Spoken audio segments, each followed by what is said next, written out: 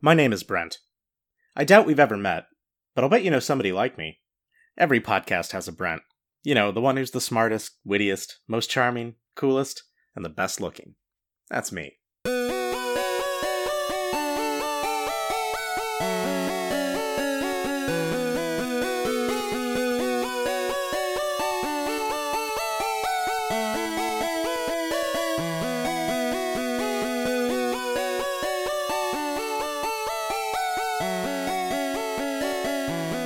Welcome to Fandalites, the weekly podcast where Jenna and myself read and discuss every Animorphs book in order. This week we're doing book 25, The Extreme, which is anything but maybe extremely boring.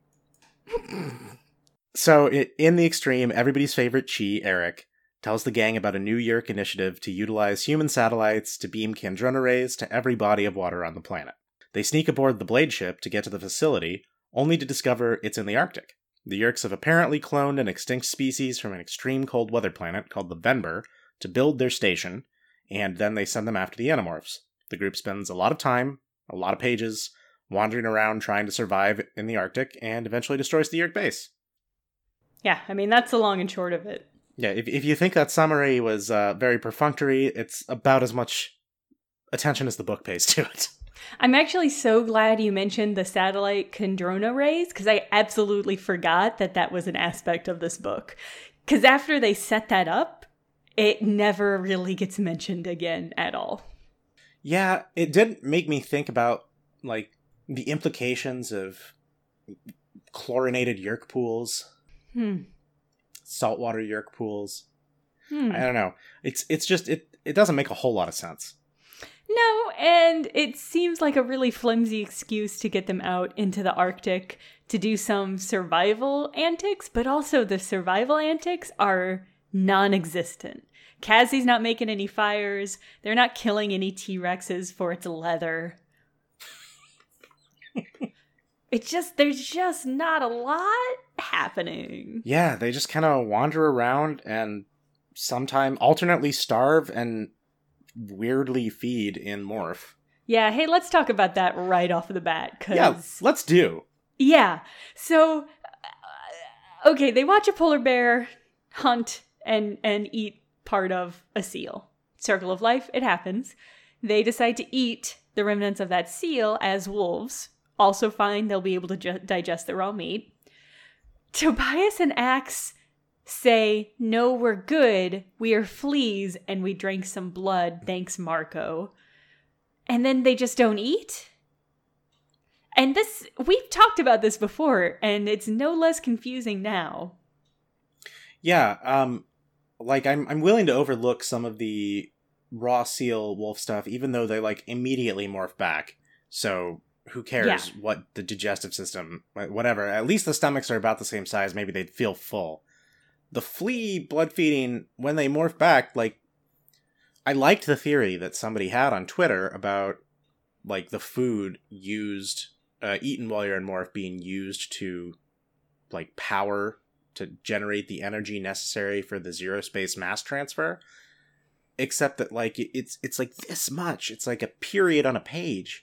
Yeah. When they're the flea, and then wouldn't they just be fucking starving when they got back to normal size? Yeah, exactly. They morph back to human, and they've got their human stomachs with one drop of blood in it, and they're like, no, I'm good. That powered me up. It doesn't seem right. I mean, I guess they sort of had to gloss over that, because the whole reason they were fleas is that neither Tobias nor Axe has a wolf morph, so what were they going to do exactly? Well, Axe was just going to step on that seal meat like he does with everything else. Oh, that's a good fucking point. Yeah, he doesn't need whatever digestive enzymes a wolf stomach has. I guess Tobias probably could have just eaten the seal meat raw, too. Probably. Yeah, he actually definitely could, because that is what he does. I don't think there's anything unique about seal meat other than it's probably pretty fatty. Well, they did say that the polar bear ate most of the blubber and just left the good meat, which, thanks, Nanook. Thank you, Nanook. Yeah, they also weirdly... They always defer to Jake for big battle decisions, but for this one, they're all like, Cassie, is it cool if we eat that seal? We're starving to death. And Cassie's like, yeah, it's fine, guys. Jeez. Right, because it's dead. It's not going to get any more dead. Yeah, they're not going to do any more damage to it. It seems fine. Yeah, she gets pretty irate about it, which, like, understandable, because it's a real strange thing to saddle her with. Yeah, I mean, I appreciate that the group, like, she seems to have shifted the group morality compass in such a way that it is a question, which I actually really appreciate. But then they just put the burden of that moral choice on her, even though it's a pretty clean-cut situation. Yeah, she has a whole big rant that she flies off with at Marco, where she's talking about, like, you know, if you have to kill to eat, like, go ahead and do it. That's how nature is. Which seems to me to indicate that she's really sort of reconciled the struggle that she was having back in Book 9 vis-a-vis nature's brutality, when they spent, like, the whole latter half of the book protecting some baby skunks from Tobias. Who definitely get a call out in this book. Yeah, they do. Hit us back, baby skunks. We miss you. But it is weird. Yeah, Cassie, they see the baby seals. Evidently, the polar bear Nanook fished out a mama seal, and they see the baby seals. And Cassie's like, well, fucking circle of life, kids. Get over it. Yeah. I wonder if the Skunk Ramones are still their original lineup, or if they found another skunk whose last name is Ramone. Whoa. I would like that a lot, actually. Please don't fan art the Skunk Ramones. Please fan art the skunk, Brent.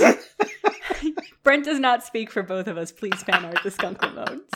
Adorable. Oh my god. I mean, what else? There's a lot that happens in this book, but mostly it's frustrating and hits along some of the questions we've had in the past. Also worth mentioning, this was the first ghostwritten book. Yeah. According to Seropedia, this book was ghostwritten by Jeffrey Zulke, who, as far as I can tell, is a goddamn ghost. He doesn't appear to have a website or a Twitter. We wanted to tag his Twitter in the show notes. Jeffrey Zulke, if you have a Twitter, please let us know, and we will definitely tag you. Yeah, hit us back. And it seems like most of what he's written since this, at least that's in his own name, are like nonfiction books targeted for the 3rd to 5th grade market in scholastic stuff. So books about trains, books about Michael Phelps, little mini biography things. Things kids love to read. Yeah, I remember when I was a librarian having to shelve those books and not really thinking twice about where they came from. And to know that a human being wrote them is sort of a weird feeling for me. I mean, it's a lost era. I imagine nowadays those things are generated by the same neural net algorithms that make the weird Elsa beating up Spider-Man finger family Peppa Pig videos on YouTube. That is horrifying. Yeah, I assume it's a lot of copy and paste from Wikipedia these days. Maybe we're naysaying these very good scholastic books. So the interesting thing about this is I know that the ghostwritten books have like a real bad reputation for being just a slog to read through. Yeah. But this one came off of that book, like right off of that book about the miniature aliens and everybody shrinking that so upset us. So I don't really think this was any worse than the one before it. I'm going to be honest. I agree. And that was K.A. herself. Yeah, it's so hard to counterpoint that because the last book was a real rough one, Brent. It was a real bad one. I think this has...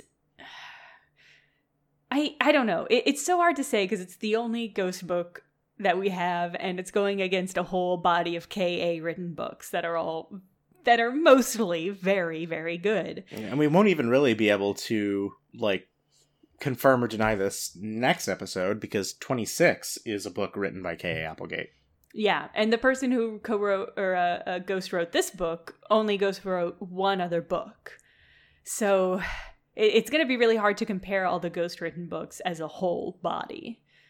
But, I mean, this one, it had some issues. Yeah. Visser 3, we get to see Visser 3's like home, like his homeroom on the ship, and it's full of torture instruments, which seemed really bizarre to me. Because the Visser 3, as far as we know, backstory-wise, is super into Andalite and Andalite technology and culture.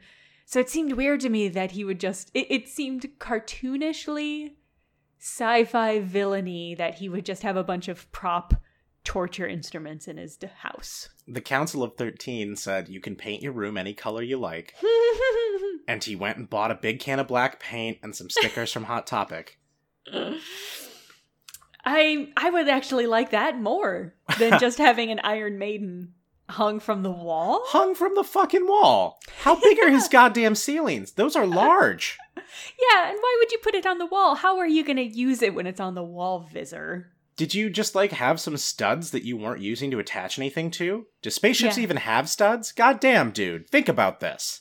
Yeah, clearly no follow-through on that. And then also just the fact that the plot hook for this is that there's a satellite that's blasting out Kandrona rays that they need to shut down. And then it gets mentioned as a reason for them to land on Visser 3 and go on a wild adventure. And then it's never brought up again. The whole premise is pretty flimsy to begin with because, one, I don't really know why it has to be human satellites that do this. The Yeerks are in orbit. Right. And they're two, in space. I don't know why the, broadcasting satellite has to be terrestrial. It doesn't. I don't see any reason why it does. Well, it does because we wanted to get them into the fucking Arctic Circle. Yeah, and the fact that Eric is like, I've got another feeding pasture of the Vissers, that only barely worked the first time when the Visser doesn't know that they would be landing in his feeding pasture. It's so weird to me. First of all, it's a bad plan that they're gonna go and just land on the Visser as flies and hitch a ride. Second of all, it works, and that's crazy. Especially since they required them to be there for more than 2 hours. Yes, and the Visser notices that there are insects on him, and he just sort of shrugs it off. He's not like, there's insects on me, I should do what I've done for the last probably 12 books, which is be concerned that there are animals on me. I mean, I actually kind of like this because it implies very heavily that canonically the Visser has, fleas. Just from running around in his feeding pasture, he's got fleas and ticks and shit just hanging out. And he can't reach them because his arms don't go all the way back to his butt. They're attached to his throat. No torso. Yeah. This book specifically mentioned that Visser 3 reaches his butt with his hand to scratch it, which we all know is impossible, because first of all, stop what you're doing right now. I don't know where you're at listening to this podcast, but reach behind you and extend your arm back and think to yourself, is that deer butt distance? Because the answer is no. The answer is maybe. But the true answer is you have a torso that you can use to torque your body.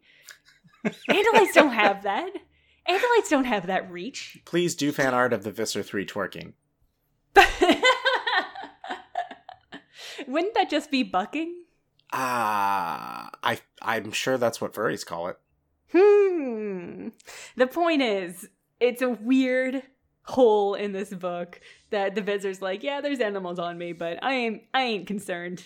I think Fandalite's canon, which is more canon than canon, yes. I think is that Andalites would use their tail blade to scratch their ass. Oh yeah, I just assume.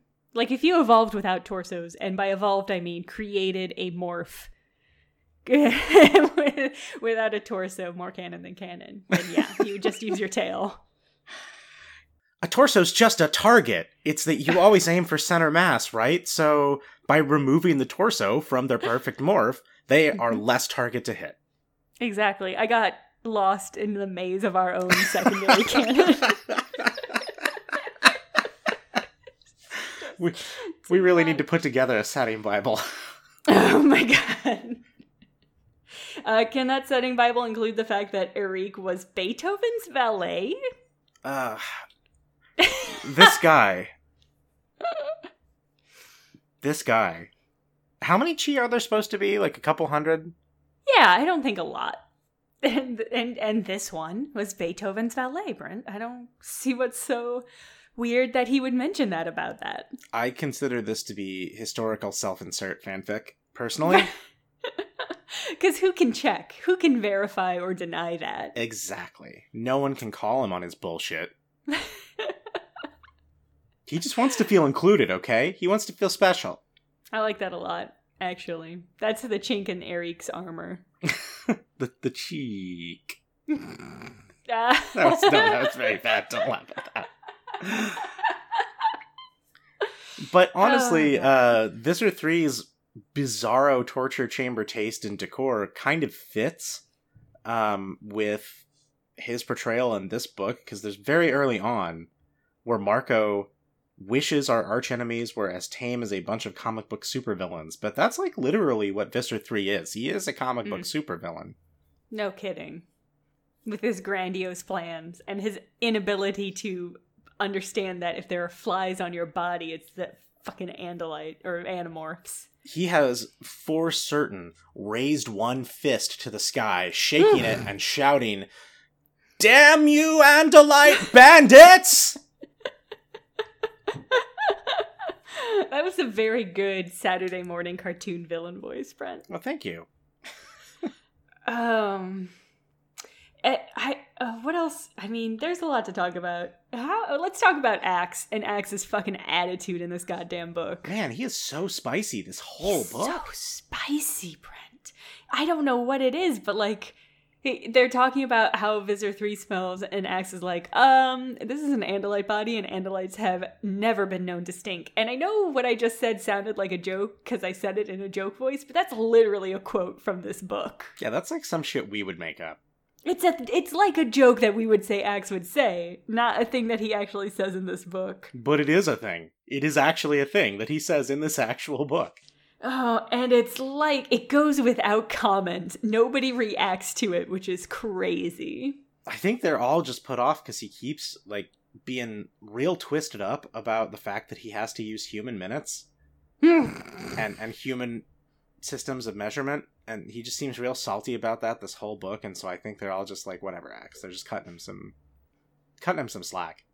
Yeah, they anticipate his spiciness and are just not engaging with it, which I appreciate. Because it's the entire, the whole book. He's spicy the whole time. It's so strange. I mean, I guess I probably would be too if the best plan we could come up with was hitch a ride on the Visser, and then I ended up, like, freezing half to death at the North Pole and eating blood. Yeah, if your only meal is blood, and even just a very little amount of blood at that, that's gotta suck. And then the way that they managed to, their plan B for being able to demorph, because the trip on the Blade ship's like 3 hours. It's longer than they can stay in morph. Their whole plan for that depends on Visser 3 acting like an insane cartoon supervillain. Because they just keep thought speaking to some Hork-Bajir outside, like Narrowband. They're not BCCing Visser himself. Visser on this. And just asking them to come in. And so they come in, and the Visser just immediately starts unloading on them. Like, how dare you come in here? What is wrong with you? And it never occurs to him, hey, something weird's happening. Yeah, I didn't call them in. What's going on? Ugh. He gets, like, so cheesed off that by the third time one of them comes in, he, like, cuts their head off with his tail blade, which seems excessive. Yeah. Even for Visser 3, it seems excessive. Yeah. This is also the scene in which Ataxin gets cut in half and then starts to eat its other half. Add one instance of auto-cannibalism to the drive-in totals for this series. Yeah, we've never seen Ataxin do this before, for which I am grateful. But it's a weird moment. Because they all just sort of watch. Yeah, and it really, I mean, what would you do anything different if you saw an Ataxin get cut in half and then one half starts eating the other half? Would you really be able to do anything other than go like, what is happening? I would turn my head and look away. Turn and look away. I think I would be too much in shock to look away. Okay. Well, that's fair. Maybe Marco just couldn't draw himself away. Right, like, is this real life? What is happening? This is just makes me more curious about the Taxons. I want to know more about them. K.A. Applegate, please write the Taxon Chronicles. Oh, please write the Taxon Chronicles. We've been waiting. The Taxon Chronicles. It's 2018. You can make them as grimdark as you want. Yes! Unleash your horrors upon us, K.A. I mean, I know this series you wrote it very dark for the time period and the age range that's targeting it, but now all of the people who are into Animorphs are pretty much grown up, so you can go HBO original series on it if that's where you want to do. Yeah, if you can top auto-cannibalism, and I know you can. I know you can. I know you can, K.A. Do it! We're ready for it. We're here for it. My body is ready, K.A. So, the Venber. Let's talk about their whole deal.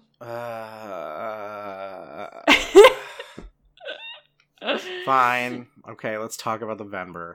So, these aren't real Venber, because the Venber are extinct. These are Venber human hybrids because the Yeerks somehow used the non-carbon-based life form. Like, they had some samples, and then they did, like, the Jurassic Park thing where they spliced in frog DNA, but used human DNA, because, sure, why not? That's how DNA works, right? Yeah, pretty much. They just sort of hand-wave it together, so now there are these things. And they're super ice dedicated and can ski and echolocate. Sure. They've got weird bifurcated forearms. Yeah. I'll give it to whoever designed them, whether it was K.A. or Mr. Zelke. They are suitably alien. Yeah, they sound pretty alien. And they're programmed kind of like the hammerhead sharks were supposed to be in that, or I guess were effectively in that one book. They're not ever like a huge threat. Like, they're there to keep the Animorphs moving, but they don't ever like do really anything. I think like the most they do is melt and then start like freezing people's feet to the ground and stuff. Yeah. That's it though. Like, if you replaced them with just Hork-Bajir, and those Hork-Bajirs were just hunting the Animorphs, or humans in parkas or something, like, I don't think this book would have been any different. I don't understand the point of the Venber. Just to, like, throw Axe off because they're supposed to be extinct? To explain the, to introduce the 5, which never come up ever again in the entire books. Yeah, I'm actually checking real quick to see if the Venber ever come up again.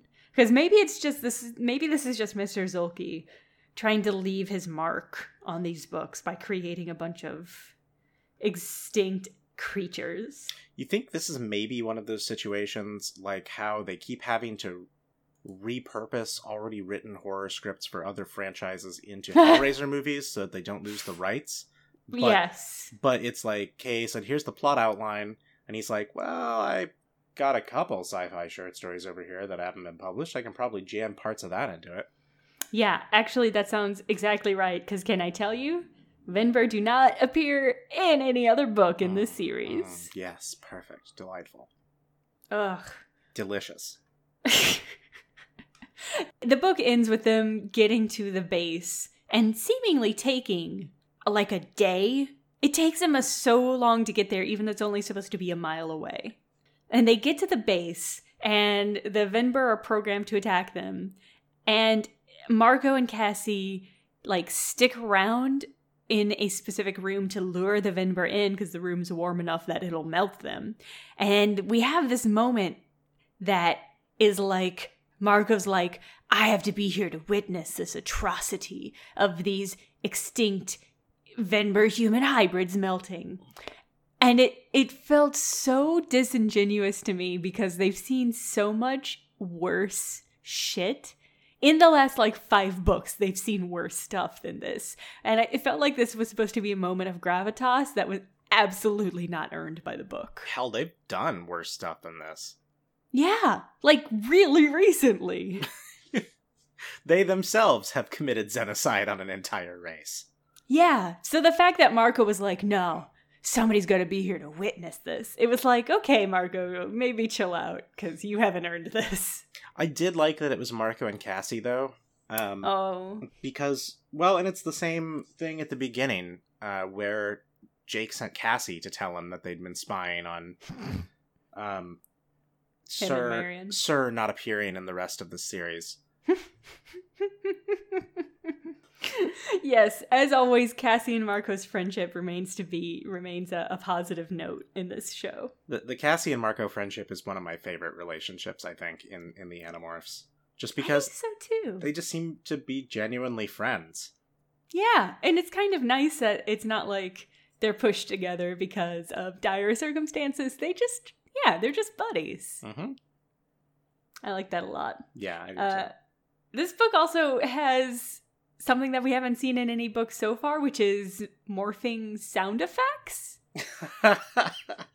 There 3 separate occasions, Marco gives us a sound effect for his morphs, which are, in order, sploot, schloop, and pop. I hope I got a new pop filter. Let's see how it did with those. Well, I just want to say, first off, a sploot is already a thing. That's when a dog lays down on its stomach with its back leg sticking out behind it.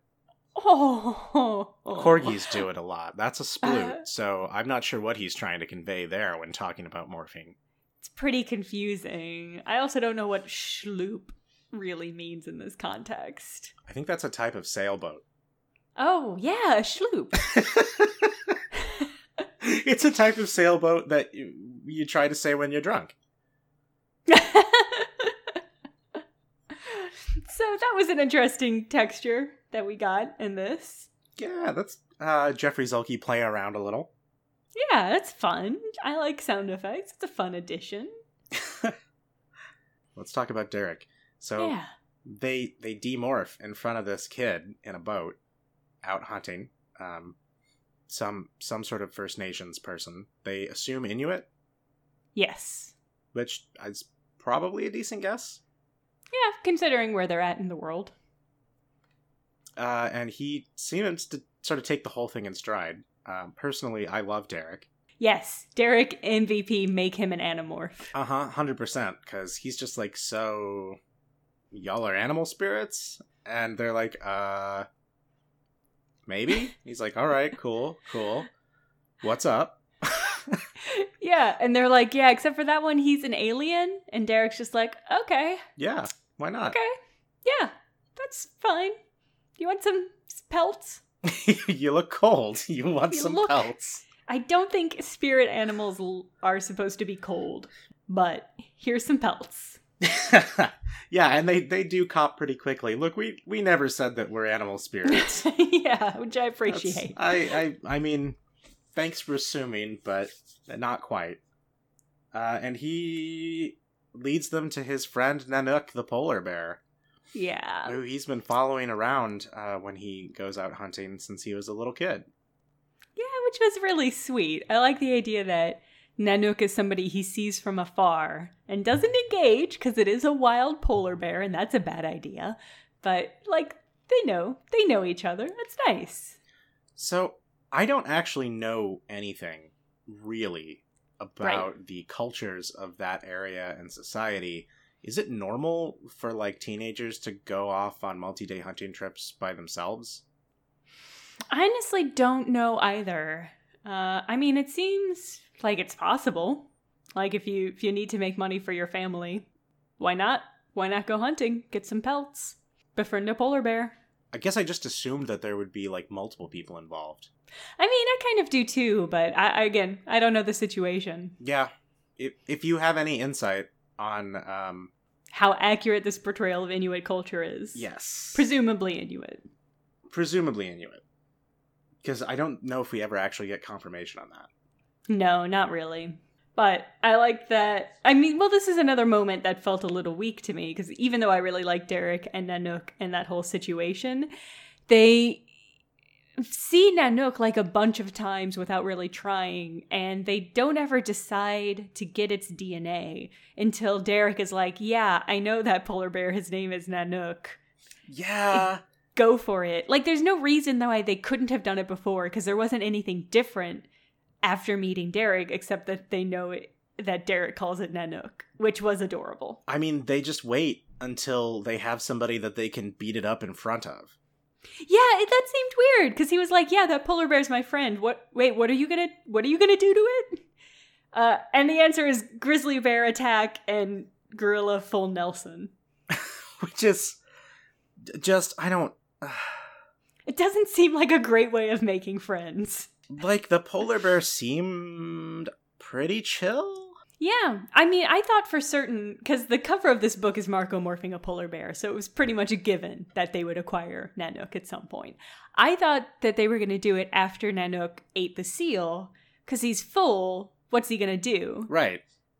But no. He's probably not going to attack them because he's full, but no, they have to wait and then bully him. Yeah, and I still am not 100% certain how Marco actually acquired Nanook, because he was the one restraining him for the rest of them to acquire him. I'm glad you mentioned that, because that made me think of your theory about why some of the animals that they're acquiring don't seem to be going into that trance. Uh-huh. Because your theory was that it was adrenaline, and that was causing the animals to be too pumped up to be tranquilized. But this polar bear was getting attacked, and it still, they don't seem to have any trouble acquiring it. That does sort of put a pin in that, doesn't it? Yeah. My only guess is that maybe this polar bear is so chill that even though it's getting attacked, it's like not even worried. It sees its buddy Derek there, and it's just like, oh, well, if he's not helping, this must be fine, I guess. Yeah. Any friends of Derek's are friends of, oof, why are you attacking me? God damn. This book. So there's a whole lot of pages spent on pretty much nothing, and then they invade the Yeerk base. They kind of try to sneak in there as polar bears. You would think that would tip off some of the Venber, because there's apparently only one polar bear in the entire North Pole. Yeah, it made me think of the book where they're wild horses, and they just walk into area and then are just sort of hanging out as wild horses. So like they were trying 91. To do that again. Yes, they're trying to break into Zone 91, a thing I definitely remembered the name of. I've decided that Zone 91 is an alternative rock radio station. You're listening to Zone 91 at the Edge. That fits really well. And I think it'll help me remember it better. It's just another fucking Clear Channel affiliate. Yeah, so they just sort of wander in and get called out immediately because it was a bad plan. Yeah, right. The first time that a human controller sees them, they just immediately start shouting, "Alarm, alarm," which I consider to be their actual alarm system. Yeah, they don't yell polar bears or Andalite bandits. They yell alarm, which is crazy. Now that I stop and think about it, that is the worst. Why would you yell that? Because they were gonna install like an actual alarm system with like the crank that makes noise or whatever, but it was still on its way, like delivery from the Blade ship. So in the meantime, this is just kind of how they're all, getting by. Like, all right, guys, if you see something, remember, just start shouting alarm over and over again like you are the alarm. This is a temporary thing, I swear. It's not a temporary thing. I know it seems pretty lame, but we're all in this together. If you see a polar bear, yell alarm. God. I mean, it works, though. Maybe that's my issue with this book, is that their plans are as dumb as ever, but they work. And that doesn't seem fair. See, the thing is that hasn't really changed since the beginning of the series. Well, I would argue that a lot of times their plans are bad, and they go bad. These plans were bad, but they more or less work without too much disruption. Yeah, I guess so. Like, the classic bad plan of let's morph Trout and get sucked up into a tanker ship did actually go wrong, and they had to improvise. I guess this plan also actually sort of went wrong. The stowaway on Visser 3 and then wreck their shit plan did go wrong. They ended up spending most of the book freezing and starving. That's true. That's fair. That does go pretty weird for them. I think, if anything, they this Wander in as Polar Bears playbook, they expected to go wrong because they did it before. At 101 Zone 91 WKRP. Yeah, that's very true. But it doesn't. Like, it goes exactly to plan. Like, they just walk in, and the Venber are sicked on them, and then they go into a slightly warmer room, and the Venber melt, and then they just leave with a blade ship. And even the blade ship part goes bizarrely well, because they just, like, fly it out of there. Oh, I mean, so they, it's a bug fighter. Right, sorry, a bug fighter, yeah. But yeah, they just fly it out of there. And this is something I didn't actually catch. Neither of us caught this. But the Goofs page in Seropedia pointed it out, and I can't believe it. So the whole crux of their blow up this base plan is Marco, like, mans the weapon system and fires at it. And he says, like, oh yeah, no, I've been in a bug fighter before. I've done the weapons. I can do that. And I didn't really catch it because I was thinking, yeah, he has done that before. Well, Seropedia pointed out he did that before in the fucking Sanrio Rip timeline in the Forgotten that was erased. So he should not remember having done that before. Jake's the only one who should remember him having done that before.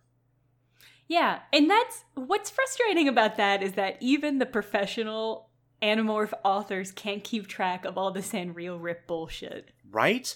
Because the way that these ghostwritten books happened is not like they just turned in the manuscript and then it gets published.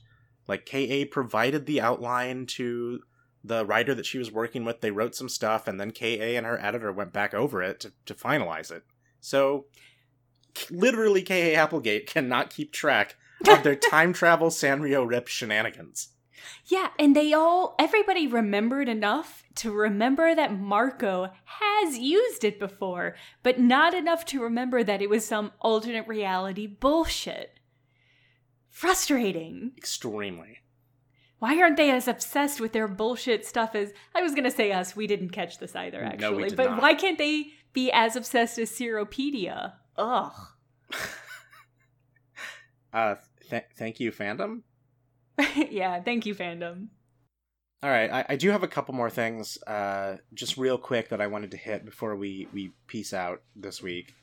One, that there is a point in this book where Marco lays forth that he wishes he was a little bit taller and also wishes he were a baller.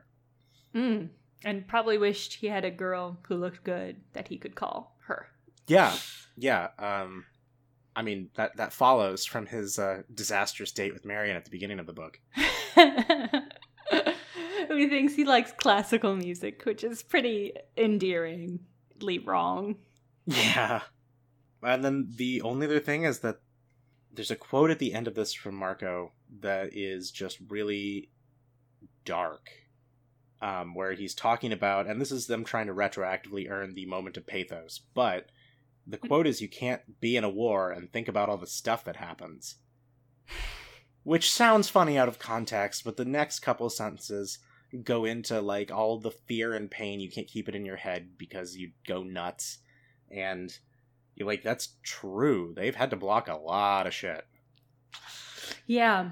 I appreciate that that's very much like a high schooler way of breaking that down. Like, you just can't think about stuff. Yeah. But it's also a lot heavier because they have some for real stuff that they can't think about. Yes. Is there anything else? So, I think we can do another Zero Space Transmissions segment because we got another listener email. Ooh, excellent. This one is from, I can't tell you my real name, but you can call me Walt. Okay, Walt. They write, "Hey Brent and Jenna, love the podcast. On your last episode, you talked about how it seemed weird that so many Andalites have children with other species despite their attitude of superiority. But a lot of our social mores about sex tend to be based on controlling impulses that threaten the status quo of society, like how male adultery is often tolerated in patriarchal societies, but female adultery isn't because it threatens the patriarchal inheritance patterns. What I'm saying is, maybe so many Andalites were falling in love with other species and turning into Nothlites that it was causing real social problems, so they had to make up social reasons why it isn't appropriate to preserve their imperialistic social structure. These Andalites didn't get freaky despite the rules, they needed the rules because they're all freaky all the time. Anyway, thanks for hearing my theory, would love to hear your thoughts." I mean, we do know the Andalites are all freaky all the time. for a variety of reasons. I think this might also explain why they all seem so reticent to morph. Oh, yeah, that's a good point. I think this is a really well-reasoned argument. Yeah. It's so well-reasoned, I don't know if I have anything to say about it. Do we want to rule this more canon than canon? Yes. All right. Agreed. Seconded. Hereby ruled. More canon than canon. Thanks, Walt. They're all getting freaky all the time. All right. Well, that'll do it for this week. Thanks for listening, everyone. We really appreciate you guys taking the time out of your week to listen to us gab on about our dumb nostalgic very bullshit. Important stuff. Yes, very important stuff. If you have any commentary, hit us up at Fandalites on Twitter, fandalites.tumblr.com, fandalites@gmail.com. Our website is www.fandalites.com. Thanks to Dustin Odell for the use of his music for our intro and outro. You can find his stuff at dustinodell.bandcamp.com. Next week, we'll be covering book number 26, The Attack. The Attack! which is another Jake POV, and has a prologue, so that'll be fun. Yep. And is written by K.A. Applegate herself, coming back to guest star. Yeah. So we'll see you then, and until next time, remember, nostalgia is a drug.